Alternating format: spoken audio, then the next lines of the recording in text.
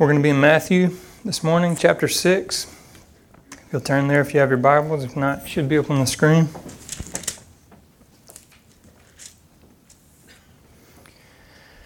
To do and how not to do it. That is the issue. Matthew 6, verses 16 through 24. Whenever you fast, do not put on a gloomy face as the hypocrites do, for they neglect their appearance so that they'll be noticed by men when they're fasting. Truly, I say to you, they have their reward in full.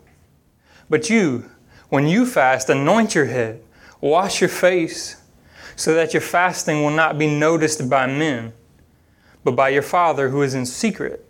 And your Father who sees what is done in secret will reward you. Do not store up for yourselves treasures on earth, where moth and rust destroy, and where thieves break in and steal, but store up for yourselves treasures in heaven, where neither moth nor rust destroys, and where thieves do not break in or steal. For where your treasure is, there your heart will be also. The eye is the lamp of the body. So then, if your eye is clear, your whole body will be full of light. But if your eye is bad, your whole body will be full of darkness. If then the light that is in you is darkness, how great is the darkness?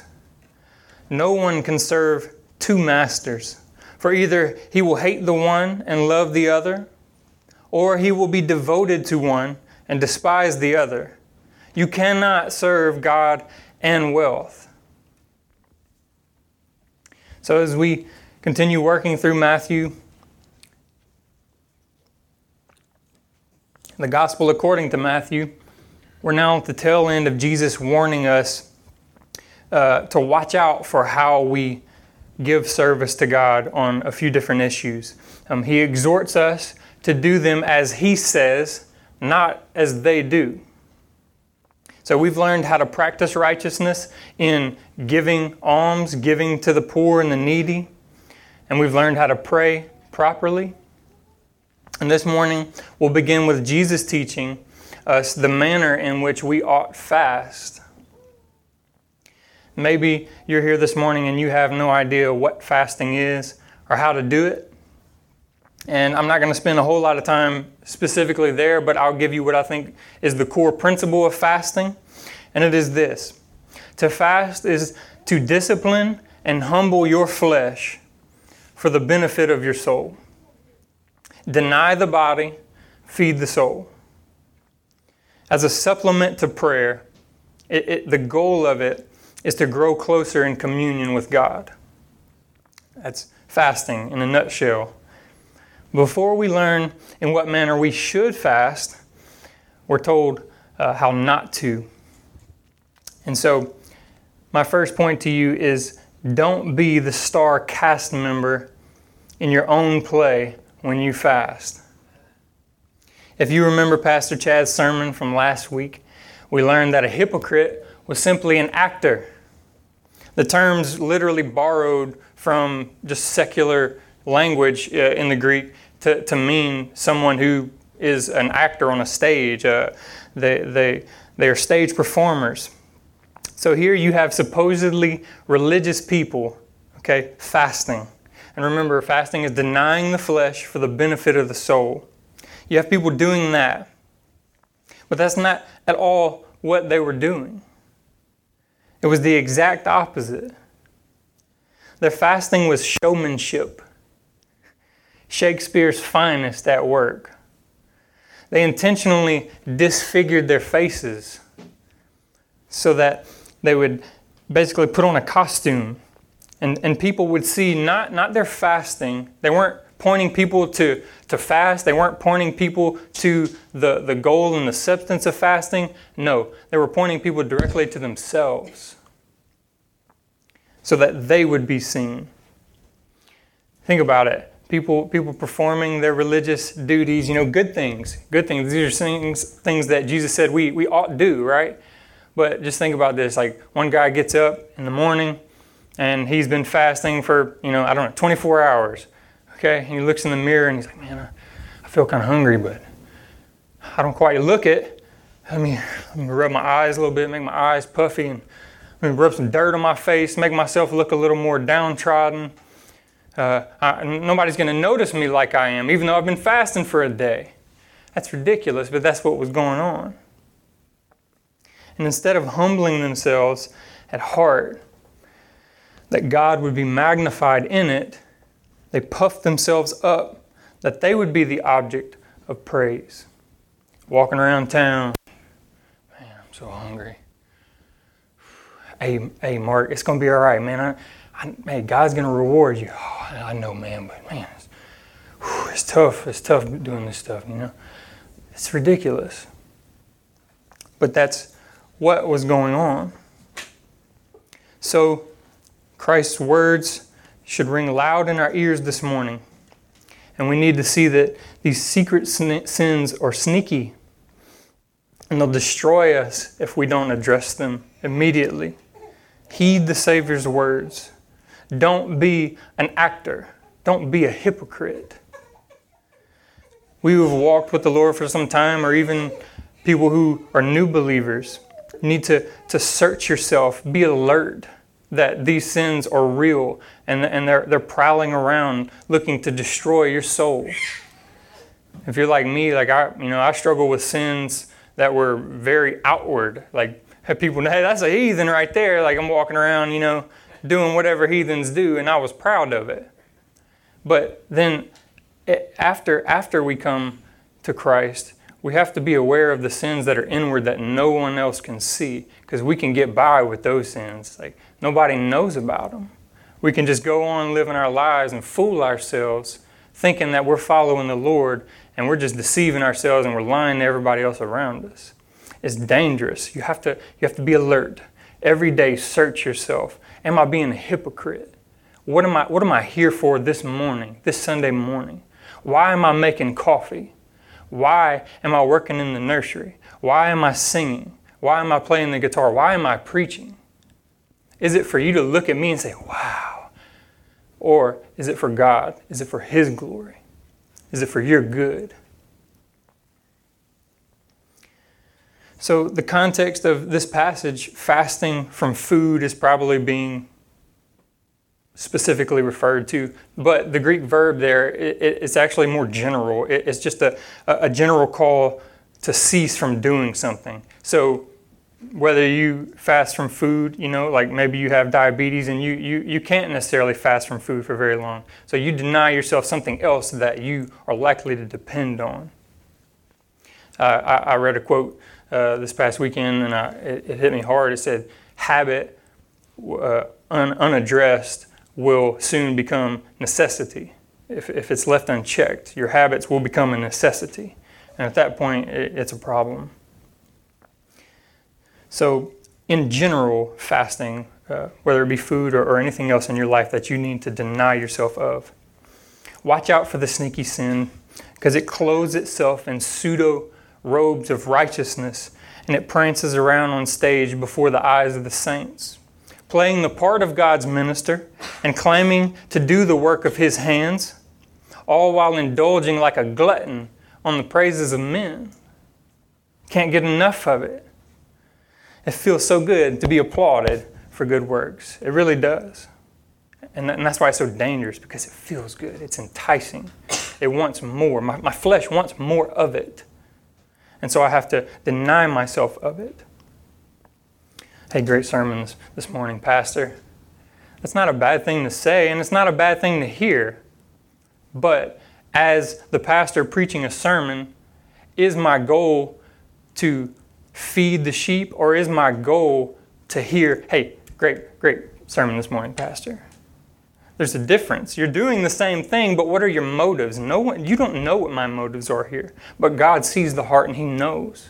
So know that God sees your heart and He knows what your motives are, whether they be pure or impure.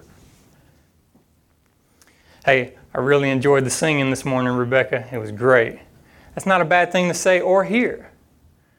But why is she up here singing? She knows she can address her own heart and be right before God on that. Man, you work at the soup kitchen 3 nights a week? Wow, what a sacrifice. That's a good thing. I hope you work and serve somewhere multiple nights a week. But why are you doing it? What is your motive? You could go on and on and on and on with our religious service to God and how we bring our talents and our time and our money to Him. What are your motives in doing so? And in the time we live in with Facebook, Twitter, Instagram, all this technology, the internet, it's easy to be instantly seen by thousands of people for your good works. Like you could record a little bit of this. I don't want to post it, but I could post it and try to get as many likes as I can and get people, wow, what a great word. Like, oh, and it's just feeding the monster in me. You can post a video, a quote of yourself. You can post an account of some good deed that you and your church did this past week and be filled up to the brim with satisfaction. The satisfaction of men's praise and applause. It's a fleeting satisfaction. Amen. It's not true satisfaction. It's a lie. It's pseudo. It's clothed in something that it's not. Right. And it will destroy you.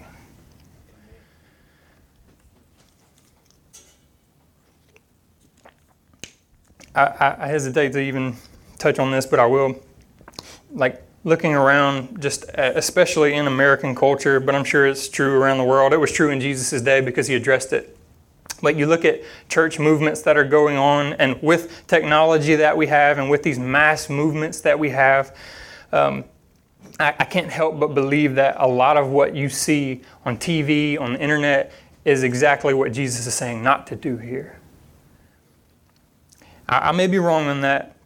I don't know their hearts, but it's not out of the realm of possibility, because I know how prone my heart is, and I know how prone your heart is, the human heart in general is to be trapped by sin and love it. It's likely that that's what's going on. Pastors having their faces plastered all over, music leaders performing in stadiums in front of thousands of people, cheering. Who are they really cheering for? I hope it's the truth that's being sung about and they're praising God. But I think another thing is possible. It's excessive and it's temptation.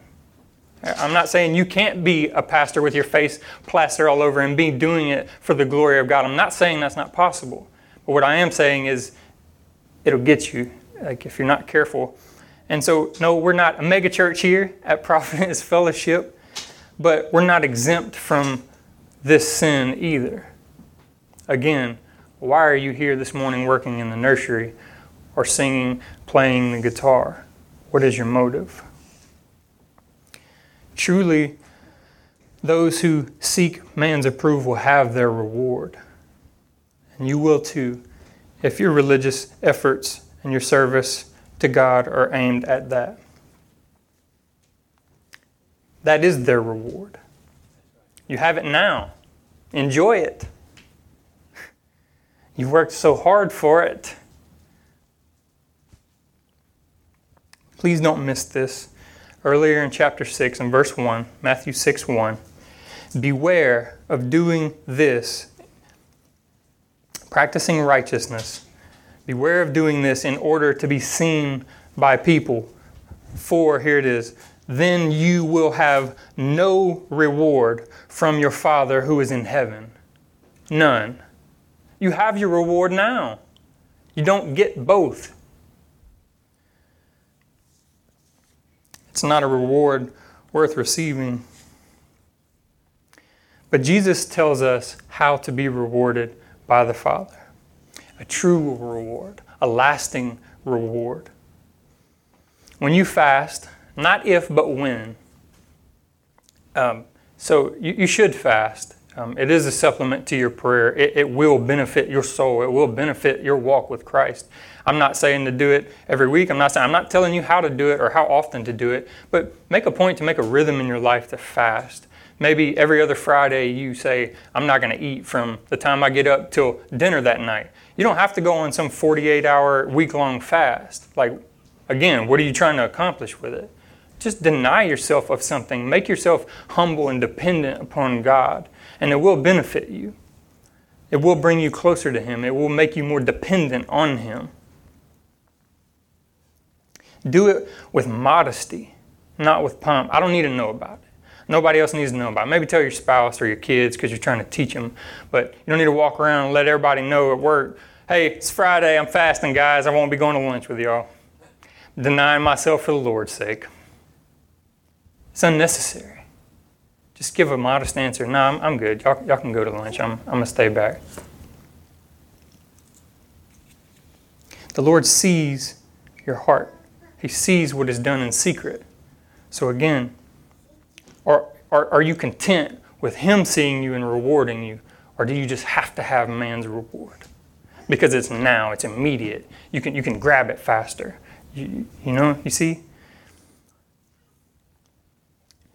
Fasting will be for your benefit and for His glory. So are you living for man's approval or for God's? Just leave you with that one question on fasting. Or any other religious service that you do. Anything that you offer up to God. Why are you doing it? Don't lay up your treasure in vain. Let's think about what it is to lay up treasure. The text isn't cryptic. It's pretty plain. It's just to store up as much as you can of something that you deem valuable. As much as you can. It's something that you put confidence in. You hope in it to a degree and in what it can provide for you. Let's say your treasure is, say they're jewels, precious metals. Okay, it's something with high monetary value. You've gone out and you bought a lockable, fireproof box and you put them in there and you have a special hiding place. Maybe you like this built-in secret room and stuff in your house. All this great. Like that's your treasure. Like nobody's going to find this. Okay, maybe every now and then you'll take them out and you'll look at it. Oh wow, this is beautiful.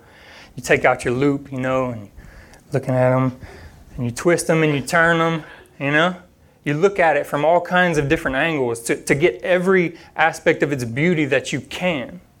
You just love it. These VS1 diamonds, they're beautiful. They're great investments. One day, I'm going to retire. It's going to pull these out, living large. It's a little bit more than a hobby for you. It's something that you can't take or leave. It's more like a lifestyle that you've made, and you've poured sweat into these treasures. So I ask you, what is it in your life that you hide away in a little box and no one can see or touch them, no one can share in them with you? What is it that you value a bit too much? What is it that's your treasure? Think of it right now. Search yourself this morning. What do you prop up in your life too much? Because there's a word for it that the Scripture uses. It's called idolatry. Thou shalt have no other gods before me, the Lord says. You've worked hard to acquire it. Think about it. Whatever it is in your life, you worked so hard to acquire it. You spent time and money and energy. Love has been lavished on your precious treasures. And you've been diligent to store them up safely. Or so you think. Listen to what the Scriptures say of earthly treasures. Proverbs 23:5. When you set your eyes on it, it's gone. For wealth certainly makes itself wings, and like an eagle that flies toward the heavens. Then comes the moth to shred holes in your fine linens. It eats at the silk curtains that you've hung up to block the light of reality out of the inner chambers of your most intimate heart space. Then rust comes and it decays and it rots the structure of your shelter, the thing that you've built that's so safe and warm and cozy and secure, your hiding place, your fortress. The Lord is your fortress. You came into this world naked, and that's how you're going to leave. The very moment that it dawns on you and me that all the work that we've put in has paid off and now it's time to retire and enjoy the fruits of our labor, the thief kicks in your door. He binds you up and he pries from your fingers everything that you've trusted in. What will you hope in now? Where does your help come from? We ought to say, my help comes from the Lord. And I know where we are. This is America. And I believe the Second Amendment is a God-given right too. But this isn't the point when you're talking about the thief kicking in your door. Because for what's coming against your earthly riches, you have no defense for. Again, hear what the scripture says on it. Proverbs 11:4, riches do not profit in the day of wrath. Zephaniah 1:18, neither their silver nor their gold will be able to deliver them on the day of the Lord's wrath. And all the earth will be devoured in the fire of his jealousy, for he will make a complete end, indeed a terrifying one, of all the inhabitants of the earth. James 5:1-3, come now, you rich, weep, howl, for your miseries which are coming upon you. Your riches have rotted, and your garments have become moth-eaten. Your gold and your silver have rusted, and their rust will be a witness against you, and they'll consume your flesh like fire. It's in the last days that you've stored up your treasure. Guns, gold, guitars, accolades, accomplishments, trophies, letters on the side of your name, bank accounts, 401ks, all of this stuff. Don't trust in them. Don't cherish them. I'm not saying it's bad to have things. The Lord gives. You're allowed to have a home. You're allowed to have things. But do you love them? Are they too valuable in your life? Can you bear with parting with them? Like the rich young ruler, the one who had many possessions. He went away sad that day because his possessions were great. If you're called to give up everything you own, I hope that we're in a place that it's not sad to us because we know where our treasure truly lies.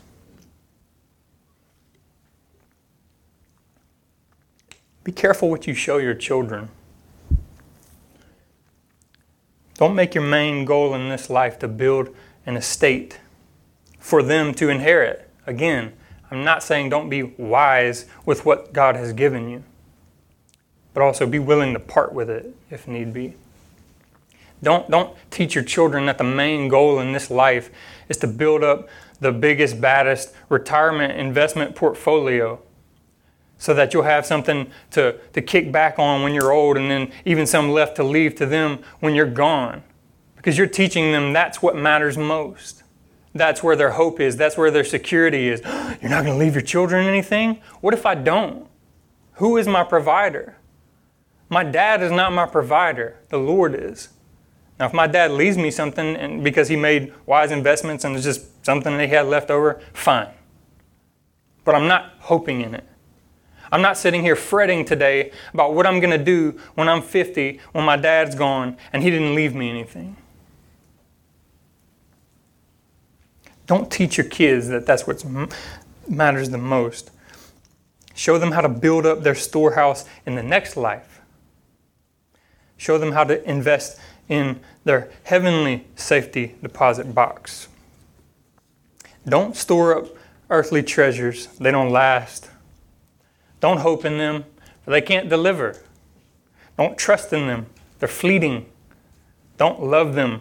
They're not worthy of your love. Indeed, the one who hopes in earthly treasures will for a moment be satisfied, or so he thinks. But ultimately, he'll receive the reward, the wages due this worldly-minded sin. As it is written in Job, if I have made gold my trust, or called fine gold my confidence, if I have rejoiced because my wealth was abundant, or because my hand had found much, if I have looked at the sun when it shone, or the moon moving in splendor, and my heart has been secretly enticed, and my mouth has kissed my hand, this also would be an iniquity to be punished by the judges, for I have been false to God above.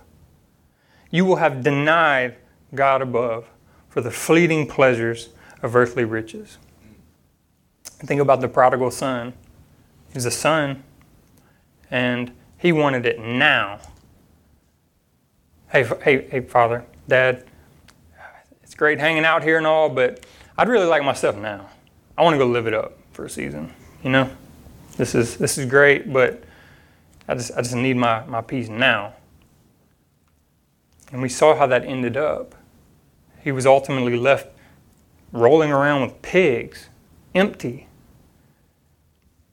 So if that's you this morning, if you found yourself loving the world too much, the lust of your flesh just gets you, please, the Father is running out to meet you. Come back, repent, find forgiveness, be brought back into the very thing that you denied and left.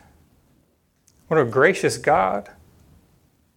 Store up your treasures in heaven where they're sure, where they're true, where they give life and joy, satisfaction. They give contentment. They give happiness. They give fulfillment. They give purpose. How do you store up treasures in heaven?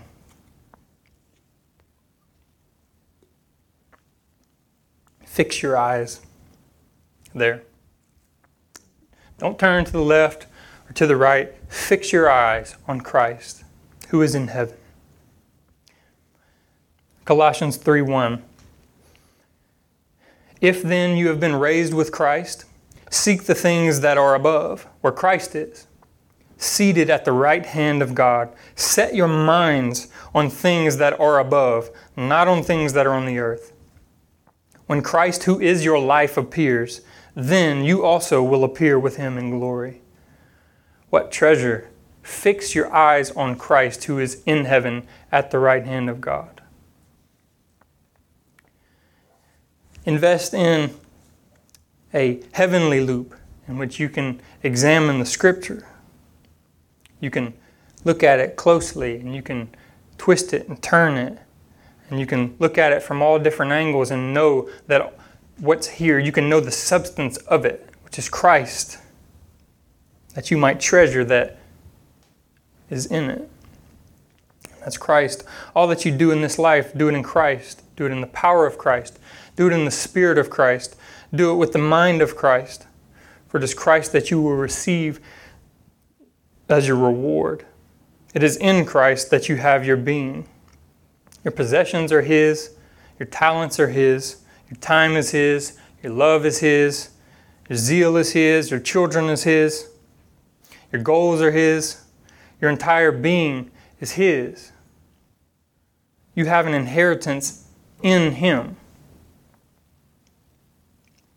A far greater value and worth that is found in any inheritance that you can receive in this life or that you could build up in this life. I pray, Ephesians 1:18, I pray that the eyes of your heart may be enlightened so that you'll know what is the hope of His calling, what are the riches of the glory of His inheritance in the saints. Colossians 3:24, knowing that from the Lord you will receive the reward of the inheritance. 1 Peter 1:4, and know that this inheritance is imperishable. It's undefiled. It won't fade away. It's reserved in heaven for you. Moth can't touch it.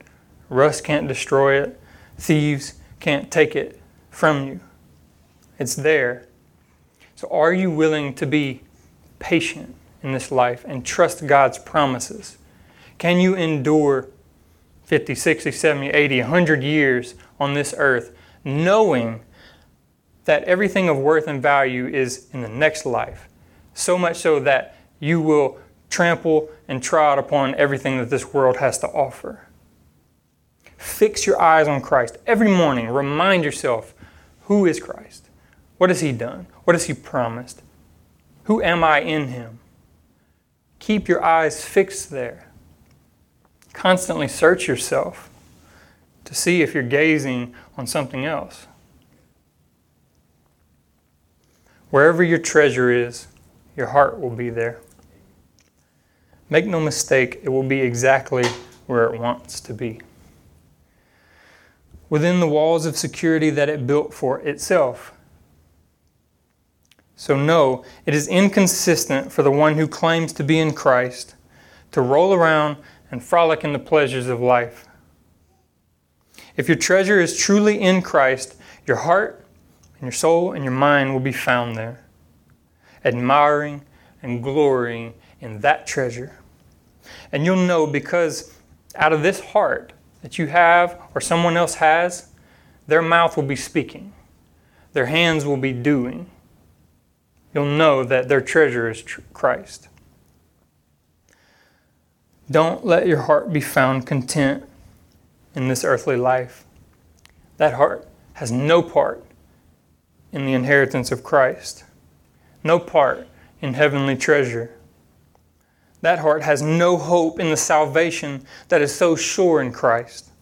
It has nothing to do with the claim to be a redeemed and an adopted child of the living God.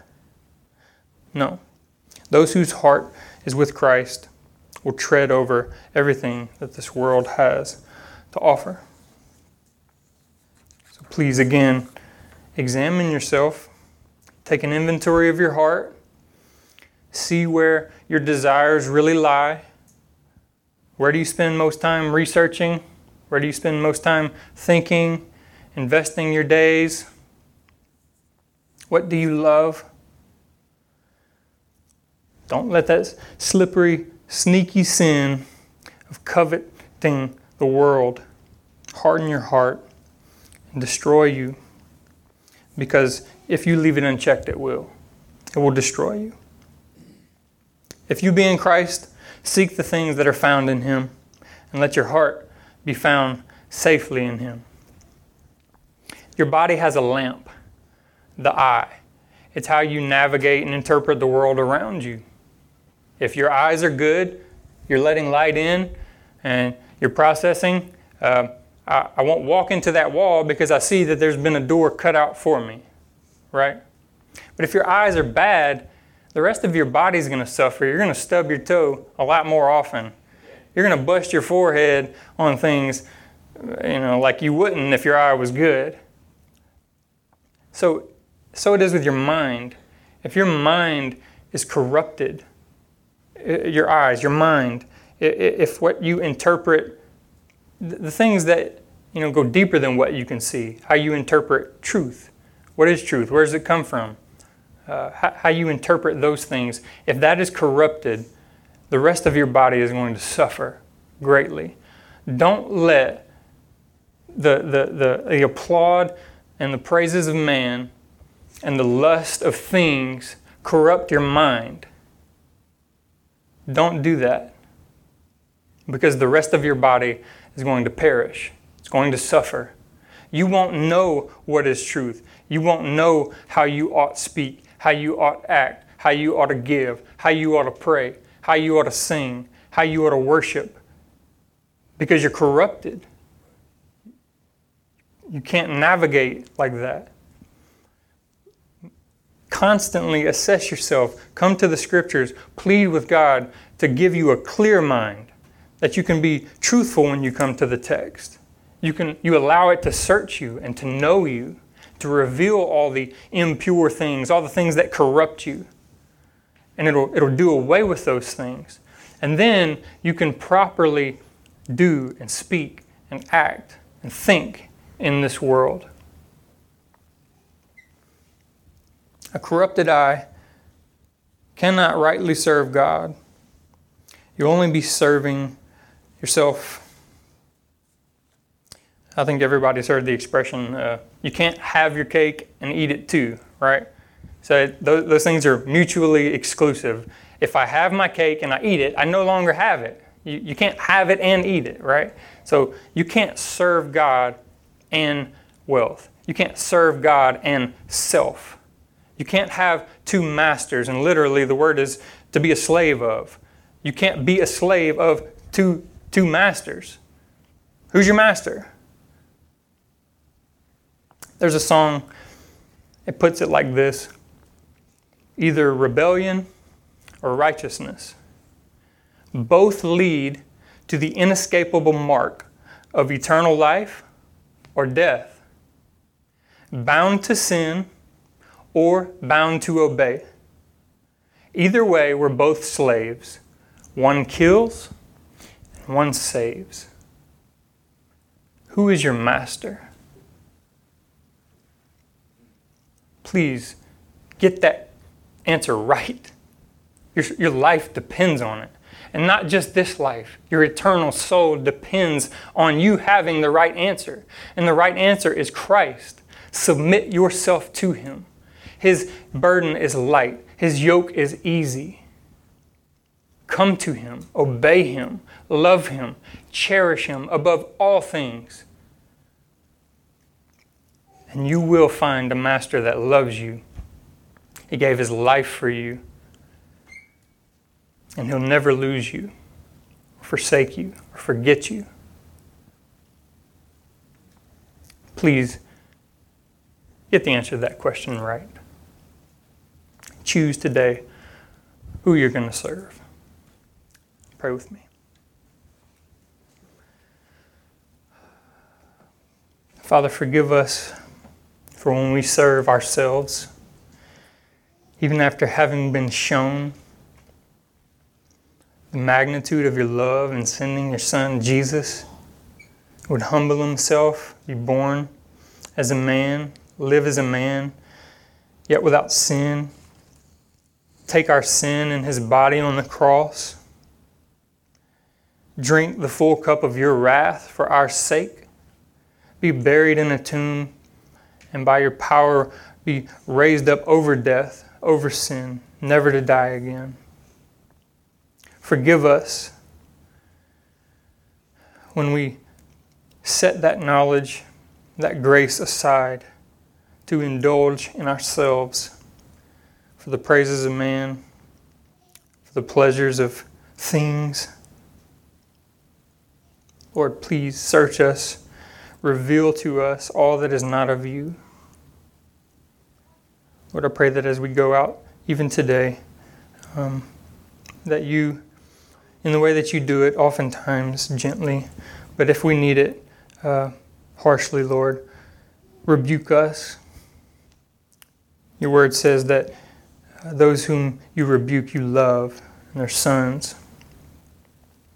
So correct us, Lord. Don't let us deceive ourselves and live lives as hypocrites. Lord, we just thank you for who you are. We thank you for condescending, revealing yourself to us, even in our rebellion. Your word says that we were children of wrath. You've made us children of yourself. You've adopted us in, cleaned us up, and given us robes of righteousness. We thank you for this, Lord. So we ask that you would be with us this week, Lord, that your Spirit would be on and in and around us, that you would guard us from the wiles of the devil, Lord, that you would guard us from the temptations of our own flesh, that you would not let sin have dominion in our hearts, but that you would rule and reign properly so, Lord, over us, your church. In Jesus' name, amen.